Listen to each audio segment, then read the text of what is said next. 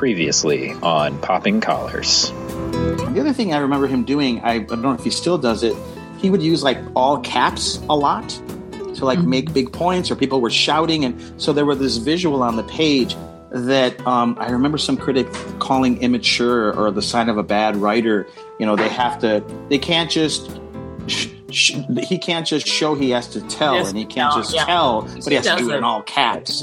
But we would call that postmodern now. Like Dave Eggers does that, and people are like, "Wow, what a genius!" Yeah, right. Exactly. So wow, back this then, podcast's taking a turn. We're coming for you, Dave. Eggers, what kind of a name is that? The great Eggers Popping Collar feud of 2017. Oh man, it's gonna go. Popping Collars versus Dave Eggers. Coming for you. Coming for you, McSweeney's.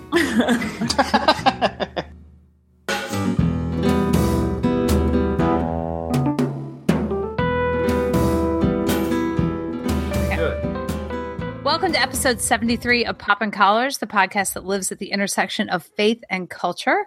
I'm Betsy, and I live in Alexandria, Virginia, where I serve as head chaplain at the Episcopal High School. With me today are two of my co-hosts. Greg, where are you? What are you up to? Betsy, I'm in lovely Palm Beach, Florida, where I'm the director of Children and Youth Ministries at the Church of Bethesda by the Sea. Excellent. And we have Liz. Liz, where are you? What are you up to? Hey, Betsy. I am the canon to the ordinary in the Diocese of Nebraska. We are on a journey, my friends. Welcome.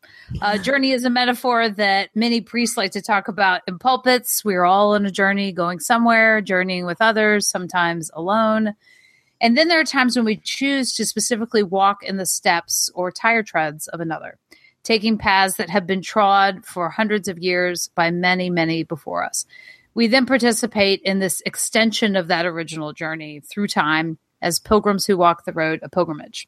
This idea of pilgrimage is something that can be sacred, it can be secular, it can be the Camino de Santiago in Spain, or getting yourself to Comic-Con in San Diego. Whatever the journey is, there's always the possibility to journey deeper into the heart of yourself.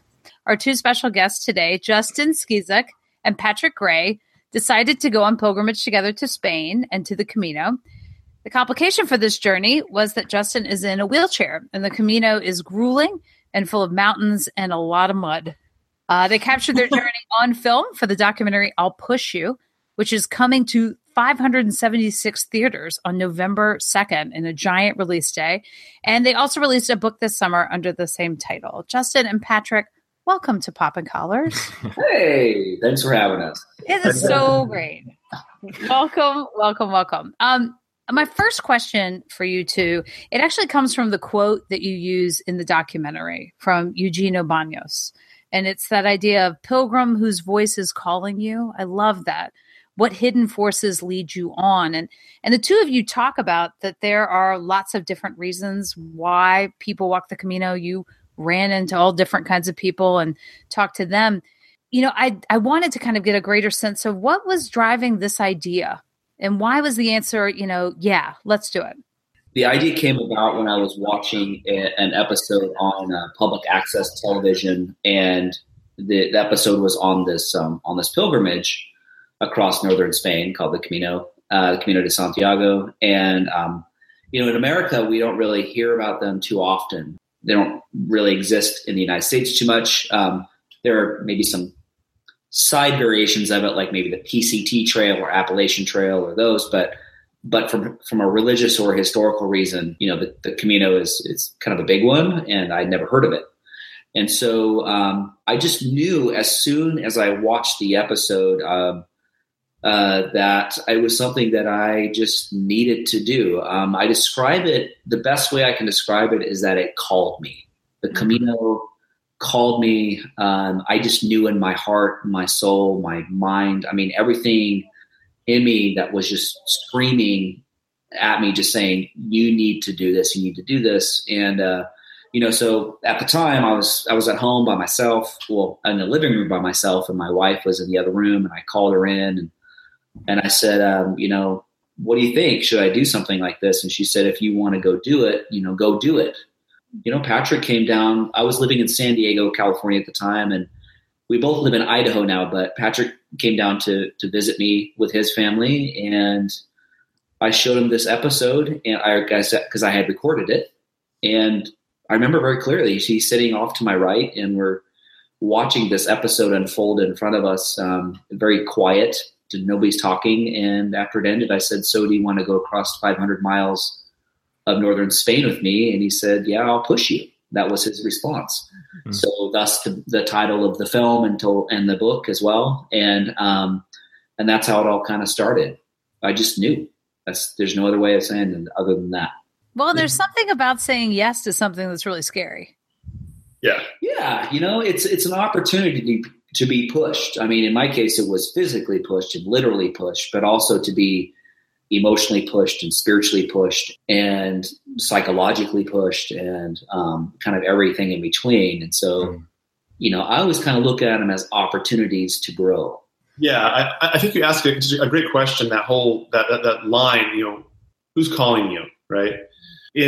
At the beginning, my call, if you will, the drive was just shared adventure with my friend. And I think a lot of really cool things in life start there. But for me specifically, and I've met a lot of people who would, have had similar experiences where the call evolves. Mm-hmm. You might have an experience, you might have a situation where something specific engages you in a story or in someone else's story. And there's a why, if you will, the reason behind why you do something, and for me, it was initially just that shared adventure element. But as the journey unfolded, that voice evolved significantly throughout different steps. And life is that way. For me, it's there's always something new around the next corner, and that opportunity for a voice to call you to change. That's one of the cool things about the journey of life, or a journey of this nature, is that what began as a shared adventure really turned into an opportunity for a lot of self-discovery, a lot of self-actualization, a lot of recognition of demons that I faced, and a spiritual awakening, if you will, or maybe awakening is not the right word, but maybe more just realizing the beauty that exists in so many people that I had not necessarily appreciated. Just because we're so distracted in life, we're so distracted with the various things in our day to day that prevent us, or we allow to distract us from the opportunities of engaging with people in beautiful, I would say, divine ways every single moment of our lives. What I was hearing you say, Pat, was this idea that something was getting exposed. Like you were being exposed to something that you didn't quite know. I like the thing about pilgrimage is that you have these expectations before you go. And you're so right. The pilgrimage starts as soon as your brain says, let's do it. But then when you're out on the trail, all of a sudden you're exposed to care and support and stuff like that from people that you don't know, but it's part of the life there. And all of a sudden, like, you see humanity and you see yourself in a different way. When we allow our stories to collide with other people, that's when the beauty of life can happen. Whether it's good stuff, hard stuff, painful stuff, or those moments where you're just celebrating, like the birth of a child or a friend's wedding, whatever it may be, but you allow the emotions and the intensity of those situations to draw you together. You begin to see yourself reflected back at you through the eyes, the ears, the mouths, the hearts and souls of your people you live life with. And you begin to understand more of what you're capable of as you witness what other people are capable of. But, for the most of us that go on a pilgrimage of some sort, whether if it's on the Camino or other ones, it's a chance to strip away all of the busyness of life, all of the things that are dragging you down or distracting you from what I believe. I think we actually are called here to be here on earth is to be hands and feet for one another, to love one another despite all of our faults, and to seek to understand, and hopefully throughout that, maybe share our understanding through the process. Mm-hmm. Like we were traveling back recently, and we were in an airport. I can't remember where we were, Denver, I think, and we saw a woman next to us sitting by herself eating dinner. On the pilgrimage, that doesn't happen. Everyone eats together. Yeah. And so, she's sitting next to us, and I said, to join us. Like, I have no idea who this lady is. Like, I have no idea, and I never would have done that prior to the pilgrimage. And it was really great. We got to have a really great conversation with her. And she was actually from Idaho, northern Idaho, and had this really great kind of life that she did and kind of aspects of life. And that's what I love about some of the lessons that we've learned. That's just one little one. For those who are listening, the Camino is frequently talked about as being broken apart into 3 segments. You have the first stretch is physical, as your body's being acclimated to this new way of life for the next month or so. The middle third, or the second portion is considered more mental, and then you have the third. The last part is spiritual. You're really kind of really looking at who you are from a heart standpoint. And for me, the mental and the spiritual kind of overlapped a bit in the Meseta, where there was this stretching of my soul that really kind of ripped apart who I was and opened up a lens that looked at who I was versus who I wanted to be. I had left at home a job that was waiting for me, a very stressful environment that really had consumed me. I should say I had allowed it to consume me. And my family had suffered pretty remarkably. I had been very neglectful, very dismissive, very distant.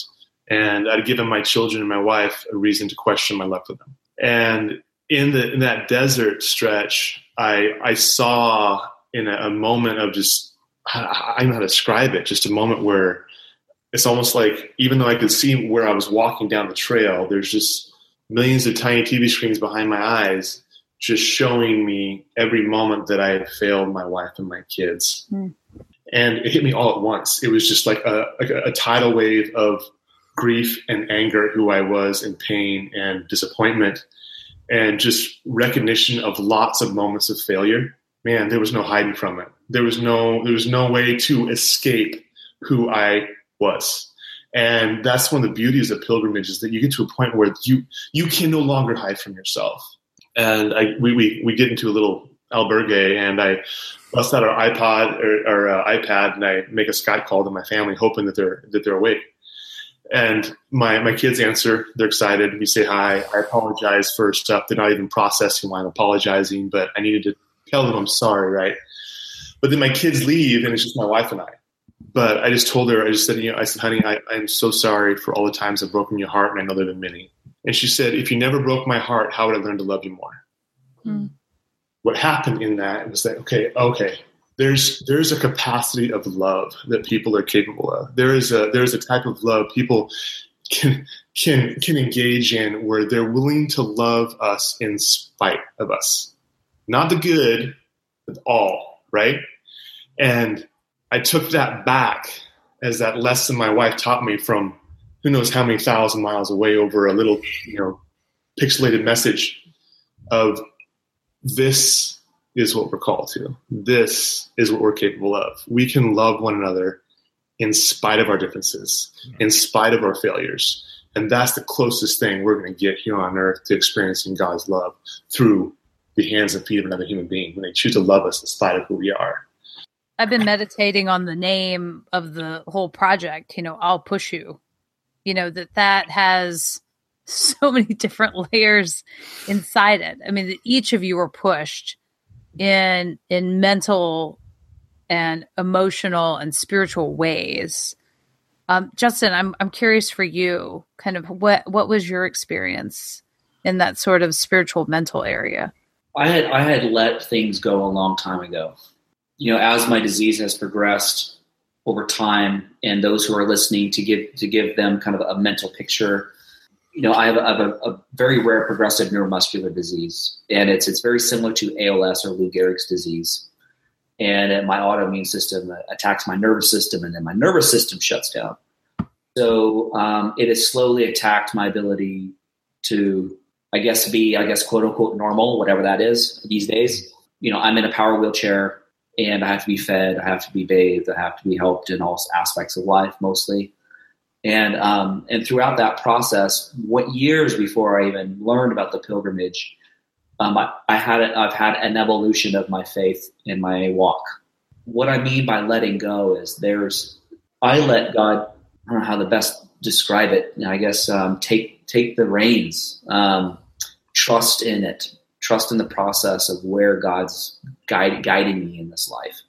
Kind of working through that years prior to going on this pilgrimage. Now I'm on this pilgrimage and I'm going through this. I'm witnessing my best friend go through his transformation. It was more, it's going to be really hard to describe it, but it was more of a reassurance of the right decision I made. Mm. And we didn't know if we were going to make it. We didn't know, we're going to get day one and then have to turn around and come home. We had no idea, absolutely zero idea, but going through this process, it just reassured me that I made the right decision. It still takes an immense amount of faith and trust and patience and seeking God's heart in what I'm doing and just loving people for who they are and loving Patrick where he's at and trying to see how I can best support him through his transformation and his walk.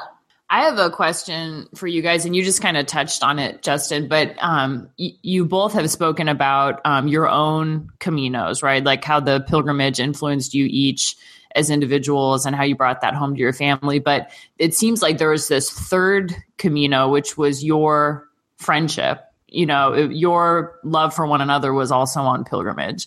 And one of the things that was so moving to me about the documentary was it feels like in pop culture, which is what we talk about on our podcast, there aren't always a lot of great representations of friendship, especially male friendship. And I just wonder, how has your relationship with each other changed? You have that kind of shared experience. You have that kind of, like I said before, shared adventure. And then a relationship that is really grounded in pretty brutal honesty, intentionality, and pursuing time, energy, space, ideas together. His I wonder, questions are mine, and likewise mine are his. My adventures are his adventures are mine. My spouse is his friend. His wife is my friend. We look at all these different elements of who we each are as individuals, and we make those things a part of our lives as a collective. But the intensity of intensity of each of those individual dynamics are stronger. There's not anything new. It's just more depth, more full. Yeah. Mm-hmm. Does that answer your question? It does. It's really lovely. And it occurs to me that in our churches, and I think that this is true across Christian traditions and probably across religious traditions, we focus a lot on the primacy of marriage relationships, which is huge and important, and, the family unit and all the rest. But I'm thinking of pilgrimage and the model that Jesus gives us is really this traveling down a road 2 by 2. And what we found, and this is interesting, and I mean, this might seem interesting, it might not, I don't know, is that we feel that everyone has the opportunity to have the relationship that Patrick and I have. And but most people, I don't think, are willing to go there because it's scary. It takes honesty. It takes bearing your soul. I mean, Patrick knows things about me that, most people don't know about, and really, really hard things that we've discussed. But you know what? I know I can trust him with that. I know that he'll love me through it, and I know that he'll be there for me. There's a rawness in a lot of our relationships that wasn't there before, but in a good way. Just being, like Justin said, being able to bear your soul. And I think that's a lot of what we've taken away from the Camino that's actually helped facilitate this group of friends we have now, that we live life together. And what it comes down to is that I'm always a little nervous to say this when I'm speaking with people in the church, because I never know how it's going to be received. But I'm going there. We're Episcopalians. It's kind of like, it's fine. Whatever it is, it's fine. I know where he's going. Don't worry. Yeah, there is a very damaging stance the church has taken for years, and it is position religion over relationship. And Jesus chose relationship every single time. And when we embrace that, those relationships, they just change. There's just a nature to them where you just want to pursue that kind of engagement and that love so much more. And you mentioned the marriage dynamic earlier. We talk about our friendship and our friendship with other individuals. There's so many of the marriage dynamics actually are at play in our relationship. Yeah. I don't think it's any coincidence that Jesus used the church and him as the ultimate goal for that marriage relationship. Yeah, he's talking about the marriage piece, but he's talking about all relationship. Mm-hmm. He's talking about every single interaction we have with another human being has that potential if we pursue it. I want to applaud us for getting this far without using the V word, vulnerable. Very popular, buzzy word. I'm nervous. I don't know. Italians use that word all the time. You know what I was going to say, right? Keeping it in. I love that word. It's a POV word's great. But I mean, I think this is another one of those moments. I mean, I find when I preach from a vulnerable place, something different happens. Mm-hmm. Not a place I don't have a handle on, but a place that I'm able to share. It connects and it lands in a completely different way. When you all are living this life out of these vulnerable places, I mean, Justin, your vulnerability, you were not shy about having you be filmed. I think that you put your own physicality in how you live your life and shared that openly with others. And then Pat, you did the same thing. I'm sorry that you all had to see my butt crack at least 3 times. Listen. I was worried it was going to affect the rating of the movie. I was worried. And I'm shirtless half the time. How did I get screwed? I don't know how I got screwed. Yeah. Hey, so I walked a part of this thing. So we did the same the same trail. It was a very small hey, listen. But you had a bunch of children with some teens. See, and that's the degree of difficulty. I took teenagers with me. See, so you got to push Justin, Pat, but I had to take teenagers on the Camino. I have teenagers myself. I'm out. So we did the last. So we did the last 110 kilometers. So we started in Sarria. But what I remember about the Camino is that there were a lot of bikers that almost ran over us and would shout Buen Camino as they were about to hit us. And the other thing that I remember is at some point on the journey, every single one of the people in our party said that they wanted to quit. Did you ever doubt yourself on this journey? Like, was doubt a big part of your journey? No. We had a day 27. Day 27 was probably our lowest point, and it's not captured on film. It's right after Cruz de Fierro, and it's kind of like that's the second mountain pass we went over, and kind of heading up towards Osobero, which is the third mountain pass. And in a nutshell, we found ourselves alone that day. For weeks on end, we've had people help us in and out. And Pat basically found himself halfway up, not himself, us. We were you were with me. We were together. Together. Halfway up this kind of long hill, and his body was giving out. I mean, his tank was running out, and if not on empty.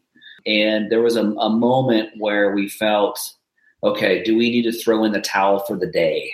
It was never give up on the journey, never give up on, we're not going to, we're never going to end this thing, or, not going to finish. It was more like, okay, should we give up for the day and rest?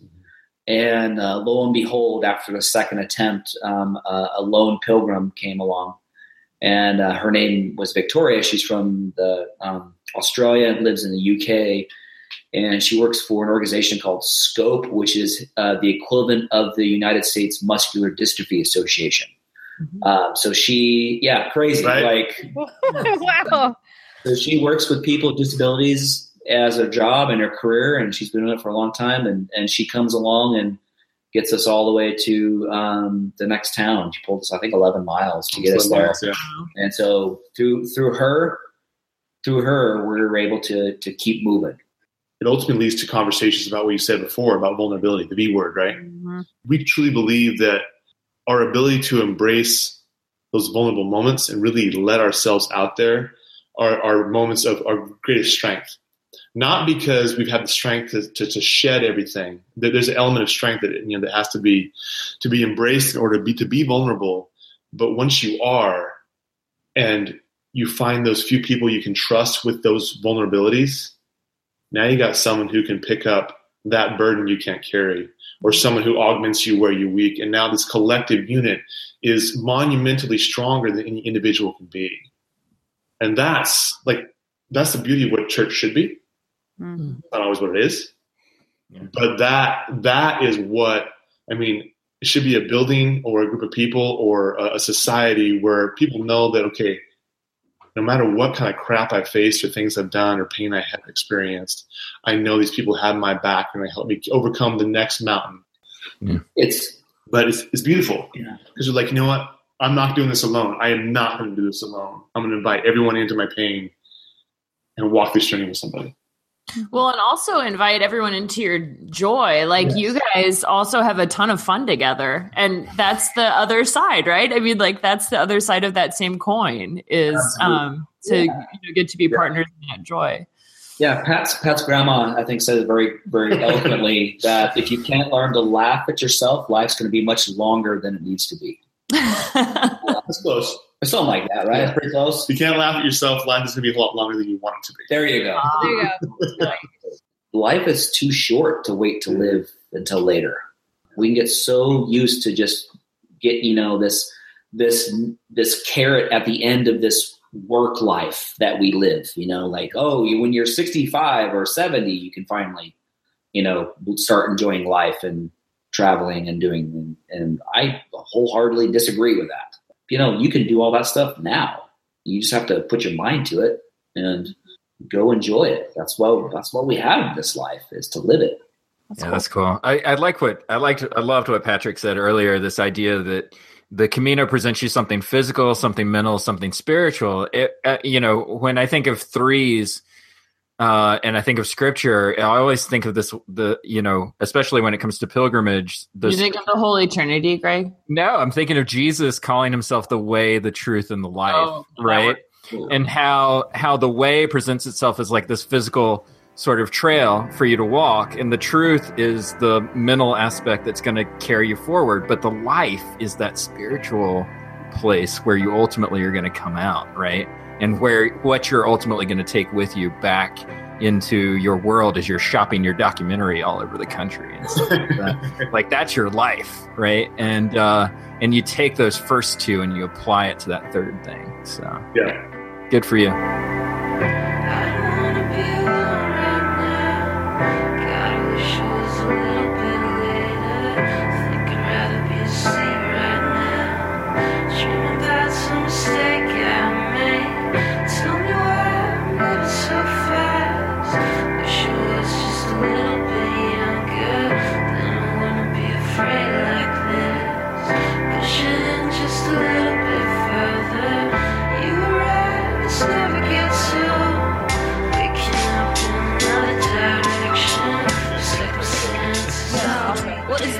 Is there anything else that you all want to plug, talk about, dates, anything? Yeah.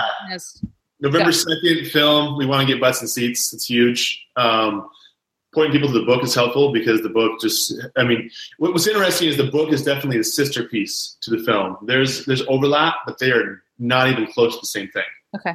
So pointing people to the book would be great. But ultimately, the biggest thing is November 2nd. Yeah.